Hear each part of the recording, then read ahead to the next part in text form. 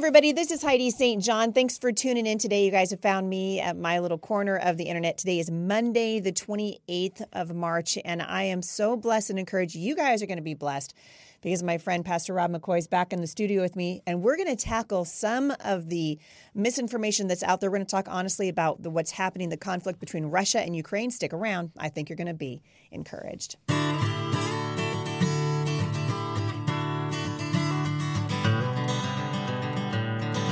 All right, so thanks for tuning in. I'm going to jump right into this today with you because this is happening now. Yeah. So as I told you before, you're here in Vancouver with me in the studio, which is just a delight and a joy.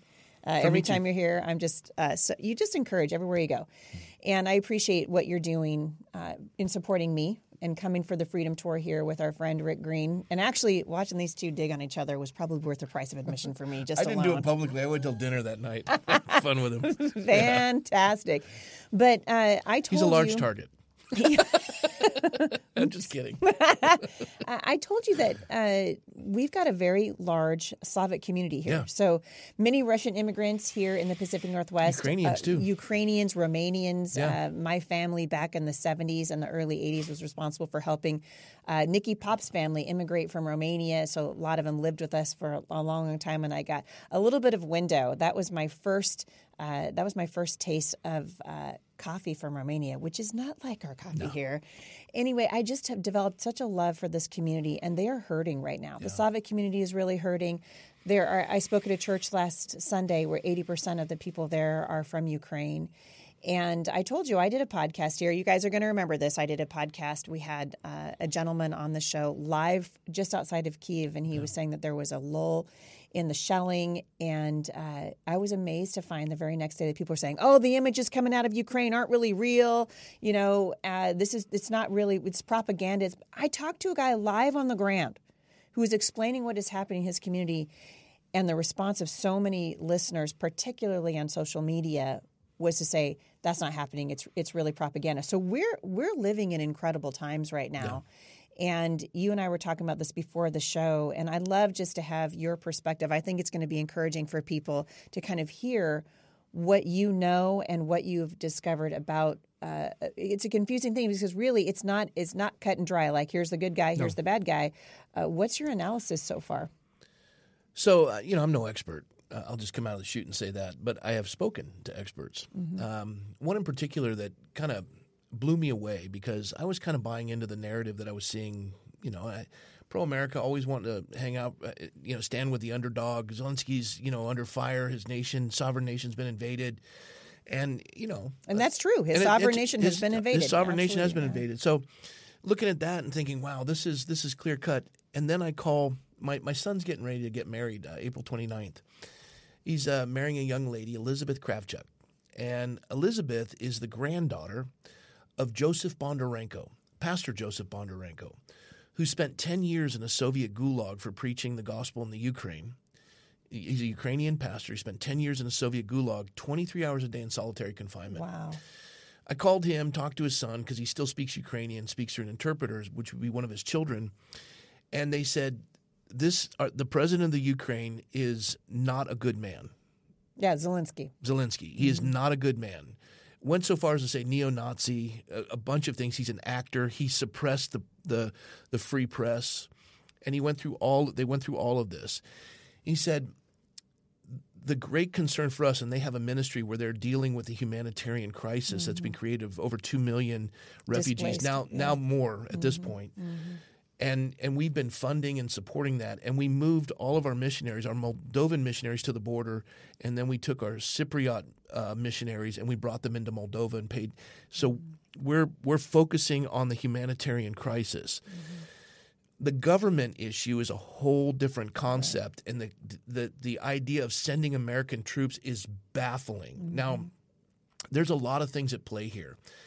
I spoke with Victor Davis Hanson of the Hoover Institute. Mm-hmm. He pointed out that whenever oil's over $100 a barrel and we're buying from Russia, Putin is just printing money, and his coffers are just full of money. Mm-hmm.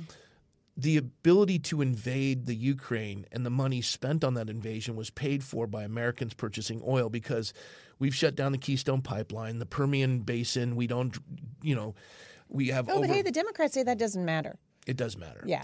And they say it doesn't matter, so they're seeking to purchase oil from Venezuela and Iran. Mm-hmm. Venezuela. I mean, this is a dictator that took the fourth greatest economy in the Western Hemisphere. And ruined it. And their people are eating zoo animals. Yeah. And we're going to buy oil from them. Good luck producing it because their equipment's so antiquated and dilapidated. Mm-hmm.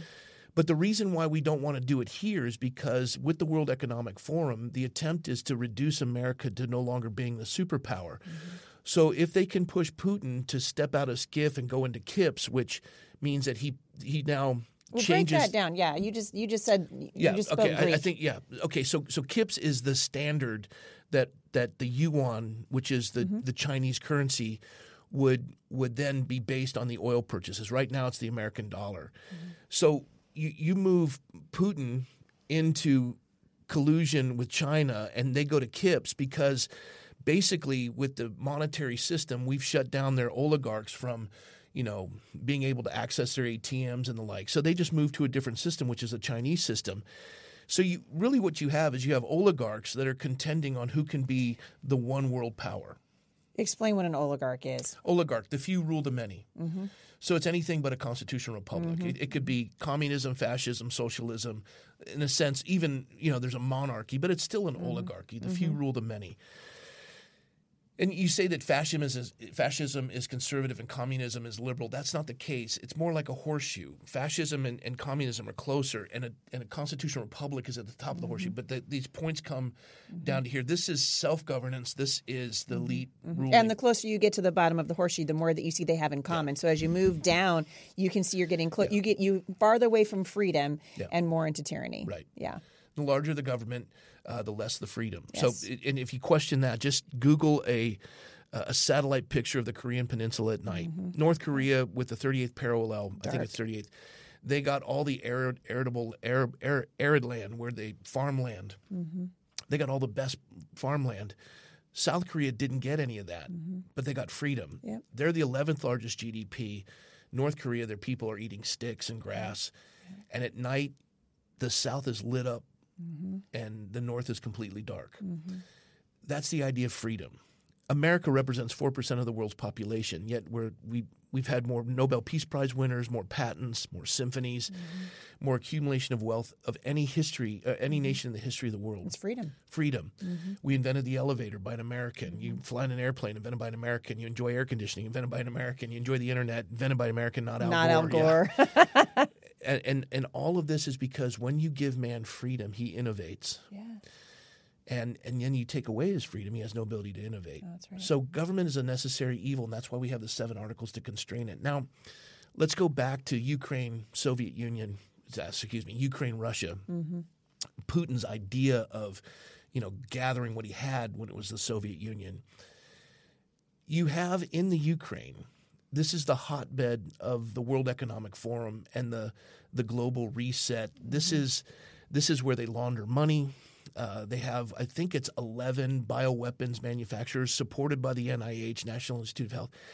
This is where they're manufacturing something because of the points of the World Economic Forum, 1 billion people displaced. They've got to come up with new viruses and attempts in that regard. And it will happen again. Yeah. This is where Antifa of Europe is trained in the Ukraine. This is where Burisma, and all of this, and Putin's coming in contending with Klaus Schwab. You've got a whole mess going on here. And those that want to be a part of this reset, that would be a part of our government, that want us to engage and create World War III is insane. Mm-hmm. The position that Pastor Bondarenko and people who understand the circumstances and the situation is, let's help the people of the Ukraine, the humanitarian aid. Let's help the Russian people who are opposed to this with humanitarian aid. Let's care for that. These, nefarious actors, even though their borders have been invaded, sovereign borders, there's much more at play in all of this, agreements that have been breached, whatever that is. The last thing we need to do when we're $30 trillion in debt is to be sending our troops in there. Yeah. Let's keep our soldiers back, send humanitarian aid,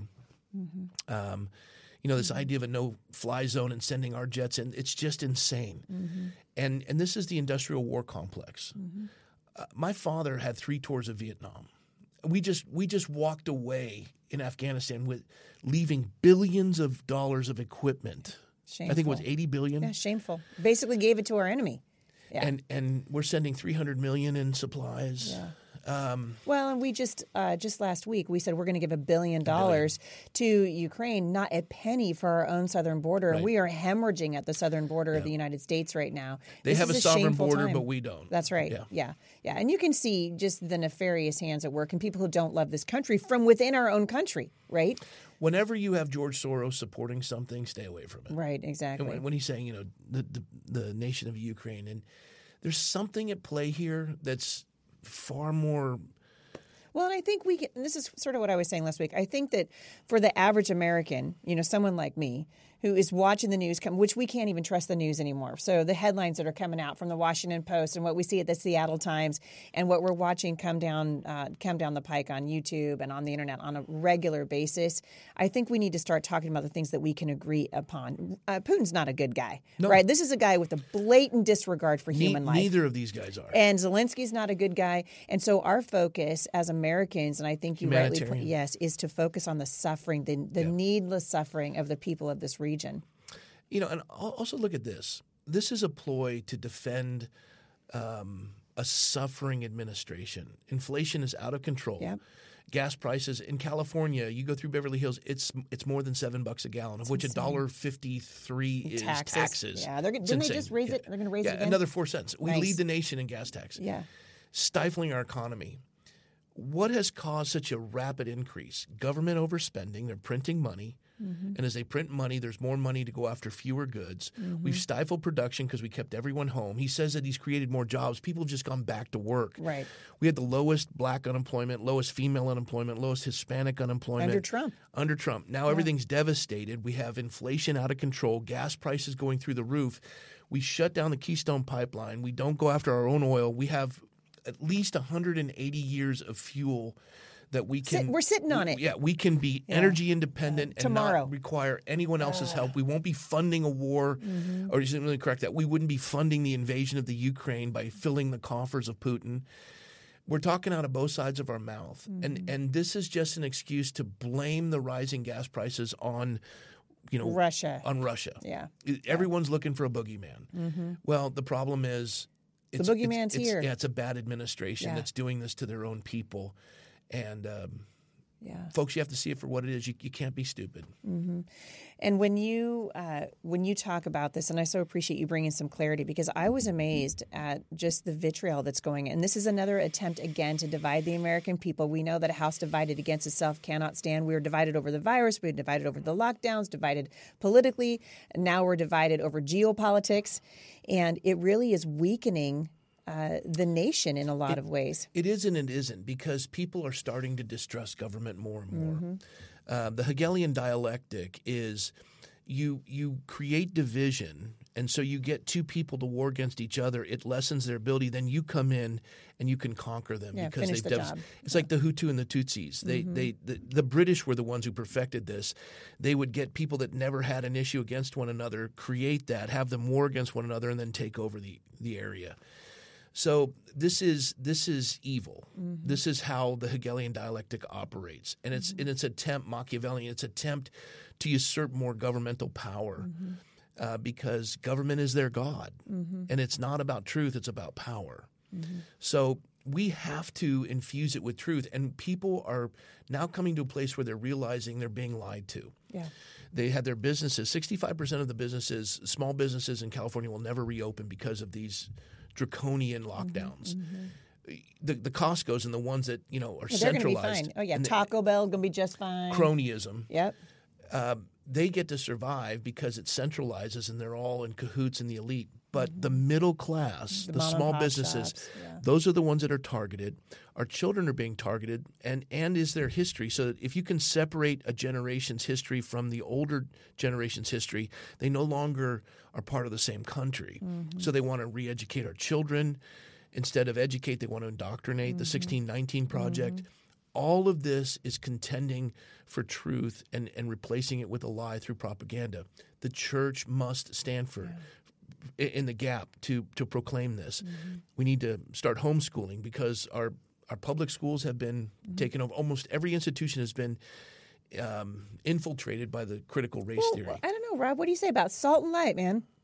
I hear this all over. I still hear it from churches across the country, and I've been speaking out about this now for 17 years across the United States, and I still hear people say, "But what happens? We'll take our Christian kids out of the schools, and then there will be no more salt and light." Yeah. I mean, I know what you're going to say, but just say it. Yeah. Well, if your child is strong enough to withstand that, we had one child, Daniel, who was strong enough to be a missionary into that realm. But my question to the parents is, if you're so committed to that, why haven't you been the salt and the light in the school board? Right. Why haven't you been the salt and the light in the city council?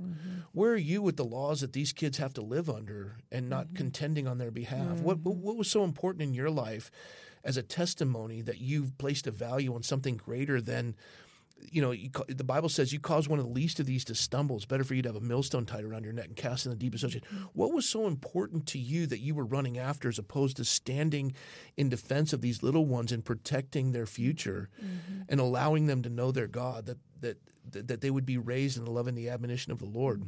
To raise a child in the way that they should go. The homeschool movement is a reaction to the failure of adults to engage in the public square. You abdicated your responsibility. Don't blame parents who are now taking that responsibility on themselves. Homeschooling's not easy. And you want to ridicule us? You're just usaging your guilt is what you're doing. And stop it. Because we're in this mess because all that's necessary for evil to prosper is for good men and women to do nothing. Morality is not doing what's wrong, but character is doing what's right. Like I said at the meeting, your child comes home from school and says, "Mommy, Daddy, all the kids in the school called Susie fat, but I didn't." And you say, "Well, that's the moral thing to do, but where's your character, child?" The child would say, "What do you mean? Why didn't you tell the other children to stop it?" Well, they would have all laughed at me. I don't care. Right. That's the right thing to do. Right. So don't dump on us because we're doing the right thing. We have seen this issue. We're still salt and light. We still go to all the events. Yeah. We're creating a culture that's moving the spectrum. We're not adapting to a culture. We're driving a culture. You have a problem with that? You want to call it dominionism. You want to call it Christian nationalism. Right. You label it to justify your apathy and inactivity. It's not Christian nationalism. It's not dominionism. It is, from moral law comes civil law. Only good government happens with good people. It's engaging to recognize these are inalienable rights. It's recognizing a God in the universe. That when in the course of human events it becomes necessary. That wasn't written for America. That was written for every people for all time. It was a declaration of freedom, independence from tyranny. And you can't even you can't even cite it. You don't know how many articles are in the Constitution. You don't know the 27 amendments. Yet your military personnel swear to defend something they know nothing about. Your police officers swear to defend something they know nothing about. You elect officials who swear to defend something they know nothing about. And you're going to blame us because we want to educate our children on those principles of freedom. Sorry, go pick on someone else. You're wrong. Stop. Just give it a rest. Well, and the people that are doing the hard work need the support of the communities around them. And you're sitting here right now in the Homeschool Resource Center. Yeah. And we got 1,600 kids coming in and out of this building, There you go. 5 days a week. And most of the time on the weekends, we spent Sunday afternoons teaching these kids and their parents the You're Constitution. like a jet boat going through a lake, and all these naysayers are sitting in an inner tube, and they're upset because you made a wake. Yeah. I can't believe that you've ruined the water. And It's true. And so we've been telling people, hey, how about we start being the solution? We stop talking about the problems and start putting our heads together and coming up with solutions. Part of the reason that you're here this weekend is to help me as I come up with solutions for the people of Southwest Washington and putting our heads together to say, how can we bring homeschool resource centers around the United States so that parents in Middle Eastern Iowa have the same opportunities the kids here in Vancouver, Washington are getting. And that is how we start getting things done. And that comes with hard work. And it's going to take work. Heidi, running for the Congress, running for the House of Representatives, the minute you get into office, you have to start running again. Yeah. They created as a citizen, legislator, because you'd go in, then you go back to your hometown. Elton Gallagher, who served us for many years in Ventura County, he'd be home every weekend. Yeah. He'd come all the way from Washington to be home every week because he wanted to be with his constituents and with his family. Yeah. It made him a better legislator. Yeah. One of the reasons why, I come up from Southern California up here to Washington to campaign for you is because you're going to be a remarkable representative in the legislature, in the House of Representatives. There are folks that take up space and they're a positive vote, but those that drive the narrative, I've watched you all these years, even before I had the privilege to meet you personally and Jay as well. I've watched you all these years. You drive the culture. That's what you've done with the homeschool movement. You're a pioneer. I mean, you're like eating hardtack and riding in a covered wagon, but you're going to get there come hell or high water. That's what's necessary to drive the narrative.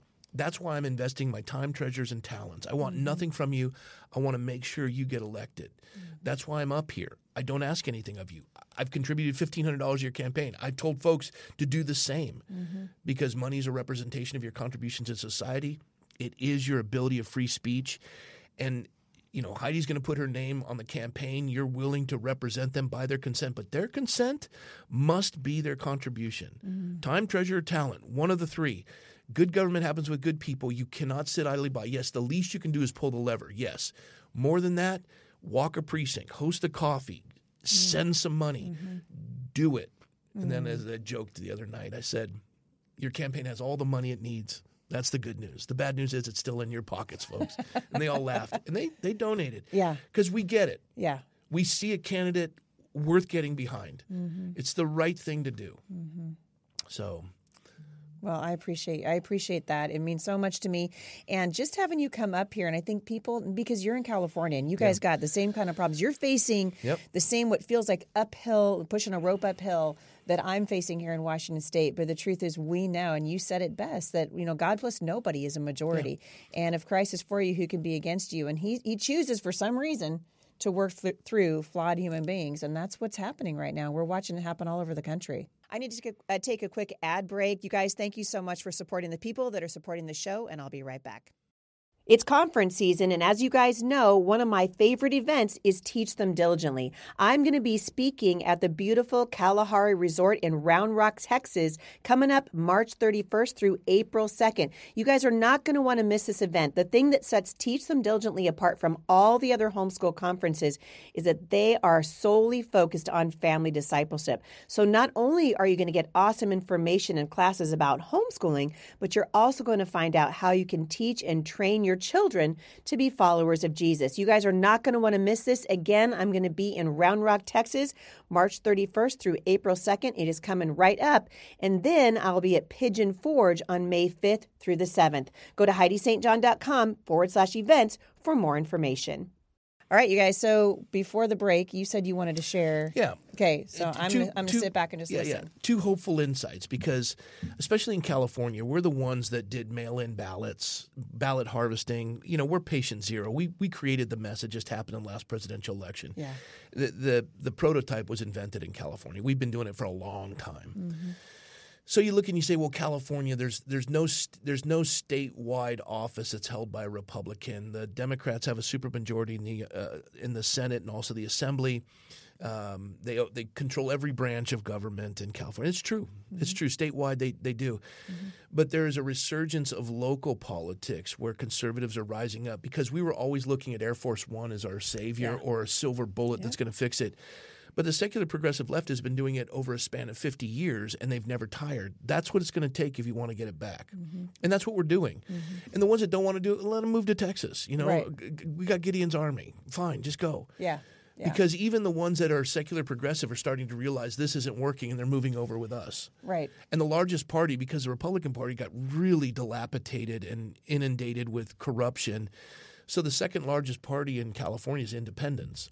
Well, we're all moving in that direction. We all want freedom, and we're all contending. But people say, well, how can you change something if you don't trust the vote? That's true. And so people say, I'm just not going to vote anymore. Why bother? I mean, look at Michigan. Look at Pennsylvania. Look at Georgia. Yeah. Also look at Florida. Right. You had hanging chads and dimpled ballots. Right. Yeah. One guy comes in barely elected, and they were the first state to have everything counted on election night and turned in. Yep. And they held the registrar of voters, all those folks accountable. And that's Ron DeSantis. One man can make a difference. Let me add another one. My mentor, my hero, Mike Huckabee. Governor Huckabee was a pastor in Arkansas. He was called to run for the U.S. Senate. There hadn't been a Republican senator elected in Arkansas since I think before Reconstruction, if I'm not mistaken. Wow. Civil War. Yeah. He ends up losing, but he never expected to lose. He ran in such a way as to win. And if you know Mike, he's a competitor. And he's tough. Rhodes Scholar, smart guy. Wow. He loses the election for Senate. The governor of the state ends up getting elected president of the United States, Clinton. The lieutenant governor gets appointed governor, and now there's a special election for lieutenant governor. Well, they come to Mike. He's run for a statewide office. They say, hey, will you do it? You'll be our sacrificial lamb. He's tired, but he says, all right. He had built such a following in the black community, which was primarily Democrat, 90% registered Democrat. He had built relationships through practical, pragmatic, good government. He loves the people. He does. Yeah. He ends up winning the lieutenant governor position. Now, let me just share with you. When he's running for lieutenant governor, I think there's 136 seats in the legislature, both upper and lower house, of which, if I'm not mistaken at the time, 18 of those seats were held by Republicans. It was inundated, legislative, executive, judicial branch, all Democrats. So he runs for lieutenant governor. There hadn't been a lieutenant governor Republican elected for years, probably like Civil War stuff. He ends up winning. They seal his office from the inside and lock him out. It takes multiple court orders for him to occupy the seat he was duly elected by the people to occupy. He had to meet in the coffee shop in the bowels of the Capitol. Because they wouldn't let him in. They wouldn't let him in because they dominated. It was like the mafia. They dominated. The governor ends up going to prison, which happens to a lot of governors. And so he goes to prison. And Huckabee becomes the governor. He runs for re-election. By the way, he won re-election as lieutenant governor. He ends up becoming governor and then terms out. When he leaves office as governor of Arkansas, the entire legislature had switched. Wow. Every statewide office was held by a Republican. Wow. One man can make a difference. I am tired of people throwing up their hands, especially Christians. Yeah. If my people who are called by my name will humble themselves and pray and turn from their wicked ways, which is apathy and inactivity and disbelief, then I will hear from heaven and heal their land. Oh, you're tired. You're going to move somewhere else. Well, you know what? You move. It's like going to another church. The minute you step in, that church has the same problems that your old one had. Stand and get a spine. Yeah. Make a difference. Yeah. Quit running. You're more than a conqueror. Draw a circle and say, I'm not moving. Well, I'm you standing saw, for liberty. well, I asked the room the other night, I said, how many of you saw how many hands went up? How many of you guys know someone who's moved out of this area or they're thinking about leaving? It's everybody. More people have left the state of California than came there during the Dust Bowl. Wow. But, my point is, okay, you're outnumbered, you're outgunned. Oh, okay. So Rosa Parks should have gotten to the back of the bus? Yeah. Is that what you're saying? I mean, come on. Gideon should have given up. Oh, that's pie in the sky. Okay, then you find another faith and get another scripture. All I know is 66 books of the Bible written by over 40 different authors, cover to cover, doesn't contradict itself. It's speaks beyond the space-time continuum. It's the only book in the world. We don't read it. It reads us. And that faith comes from hearing and hearing from the Word of God. And it is the most profound, effective, moral strength that mankind has ever known.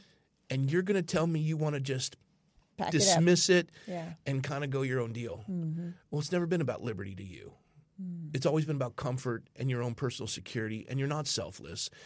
And you profess faith in Christ, but, the Bible says bear fruit. And if you're going to tell me you're an orange tree, I want to see oranges. Yeah. You tell me you're an apple tree, I want to see apples. Fruit of the Spirit is love, joy, peace, patience, kindness. These are the fruits of the Spirit. Patience, and you're running. Okay. Go. Yeah. I mean, it's serious. Gideon's army. Let's just whittle it down to what we have left, because God's in the business of the impossible, because he gets all the glory. And I'm really at a point now where if another person's going to leave, let them go. Mm-hmm. I just know God is bigger than all of this. Yeah. And I see in you and all the folks in the last 2 nights that we've been with them, man, these folks have spines. Yeah. This is Gideon's army. Yeah. Washington's going to turn. So is California. Mm-hmm. I believe that with all my heart. Imagine the Apostle Paul. He was kicked through the streets like a soccer ball everywhere he went. Yeah. He didn't call to see what the hotels were like. He called to see what the prisons were like. You know, a third of the Roman Empire were slaves. Mm-hmm. And it creates the Protestant Reformation that transforms the Western world as we know it today. A handful of men turned the world right side up. Mm.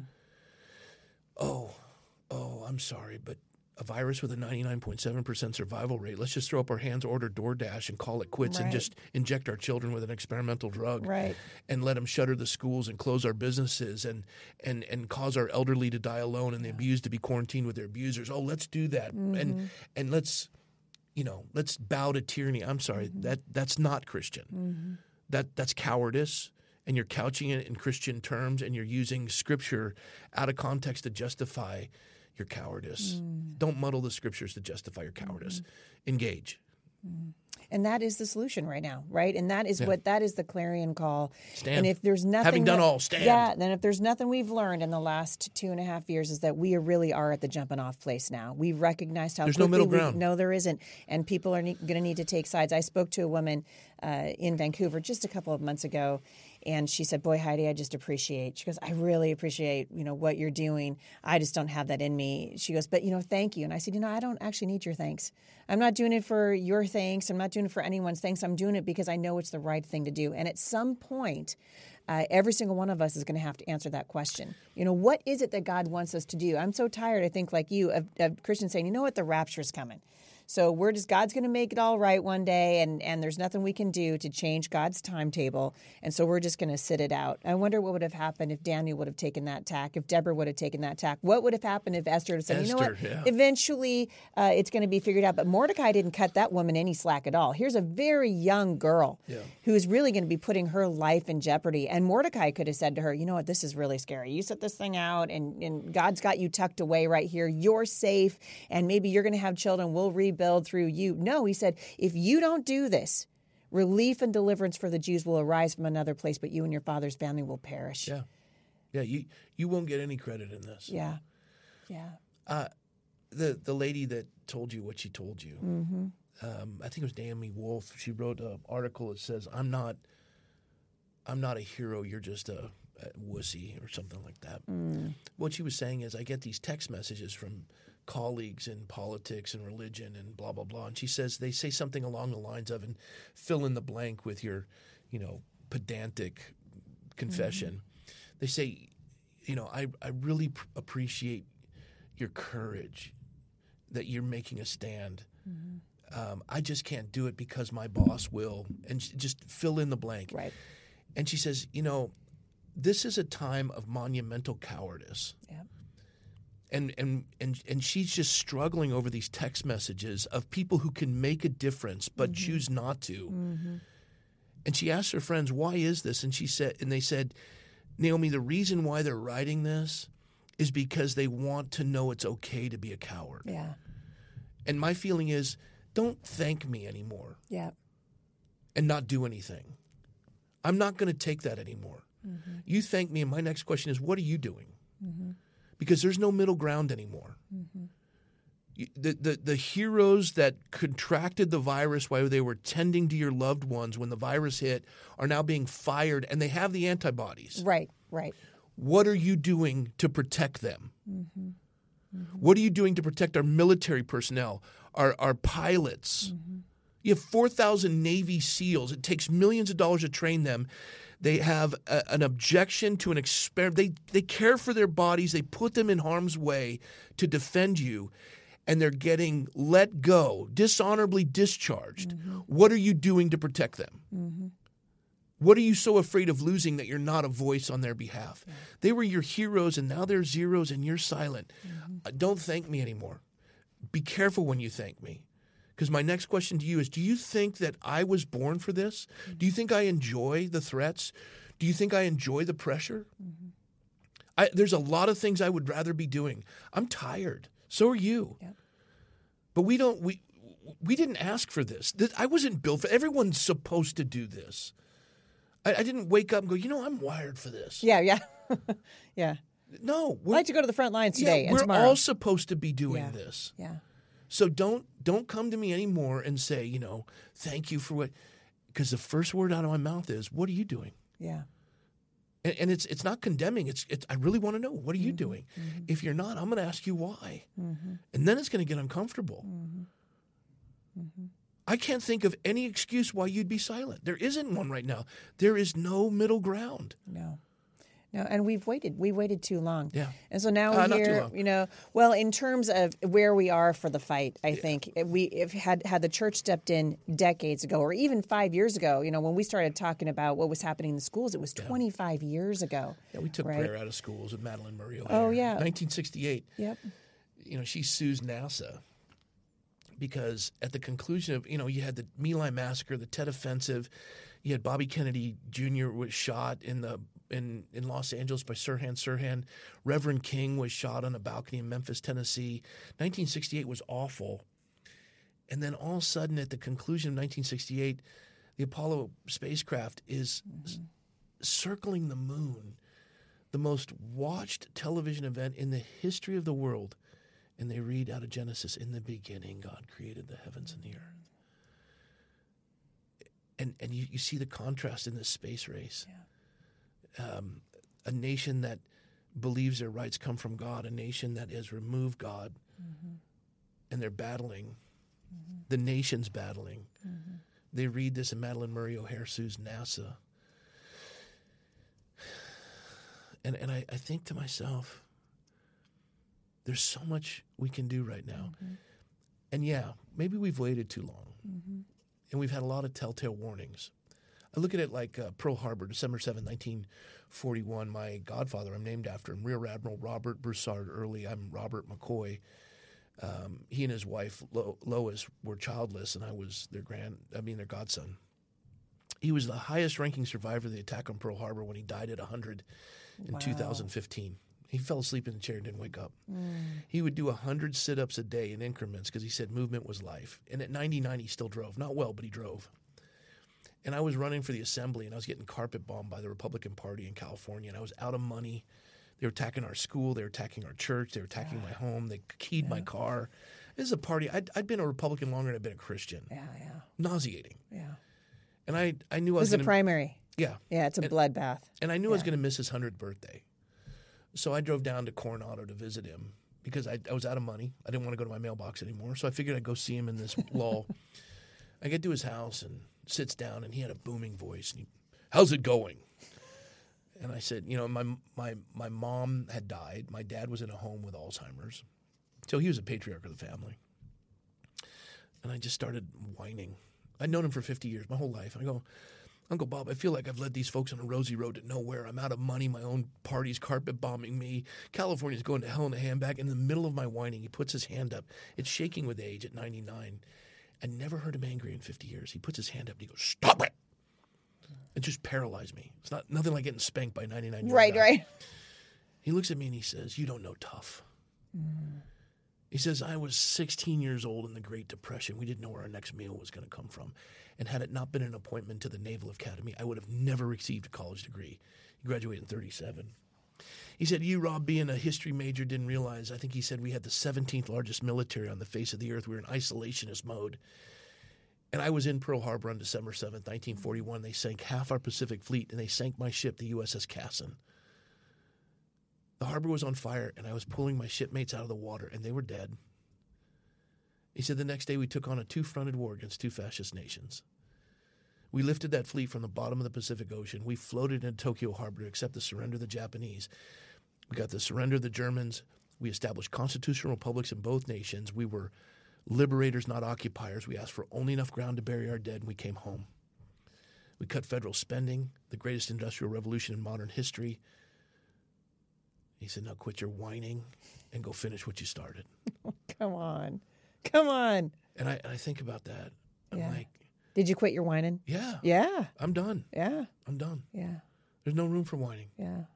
I loved what you said, and I think this is a great place to end the show today because so much fear, going on. You were flying up here the other day, and I said what I always say, which is fly safe. And what did you say? I'm not safe. I'm dangerous and wise. Yeah. Because if we live to be safe, then we're not really living at all. We either believe that our days have been ordained for us or we don't. I'm immortal until God's done with me. I love that, immortal until God's done. And I think if the church had taken that tack in COVID-19, we would have seen a lot more people with a lot more life in them than we do right now. And instead, I think it's going to take us generations to sort of undo the damage of the fear, of this paralyzing fear, because we've forgotten who we are. Sons and daughters of the King of Kings. We're here for a reason. Muzzled. Yeah, it's unbelievable. Unbelievable. It's unbelievable. Rob McCoy, I said it on Friday. I'm going to say it again. I just think you're a national treasure. You say that, but I'm right. I'm rubber. Your glue bounces off me, sticks to you. Heidi St. John for Congress. Vote for this lady. She's a national treasure. God bless you. God bless you. You guys, thanks for joining me today. I know you've been encouraged. For more information about Pastor Rob McCoy, you guys can hear this guy. He says he's going to put you to sleep, but he's lying to you. You can find out more at HeidiSt.John.com/podcast. If you guys have questions for the show, as always, HeidiSt.John.com/mailbox Monday. Please keep it short and sweet and to the point, and we will answer your questions next week. Have a great day, everybody. I'll see you back here tomorrow at the intersection of faith and culture.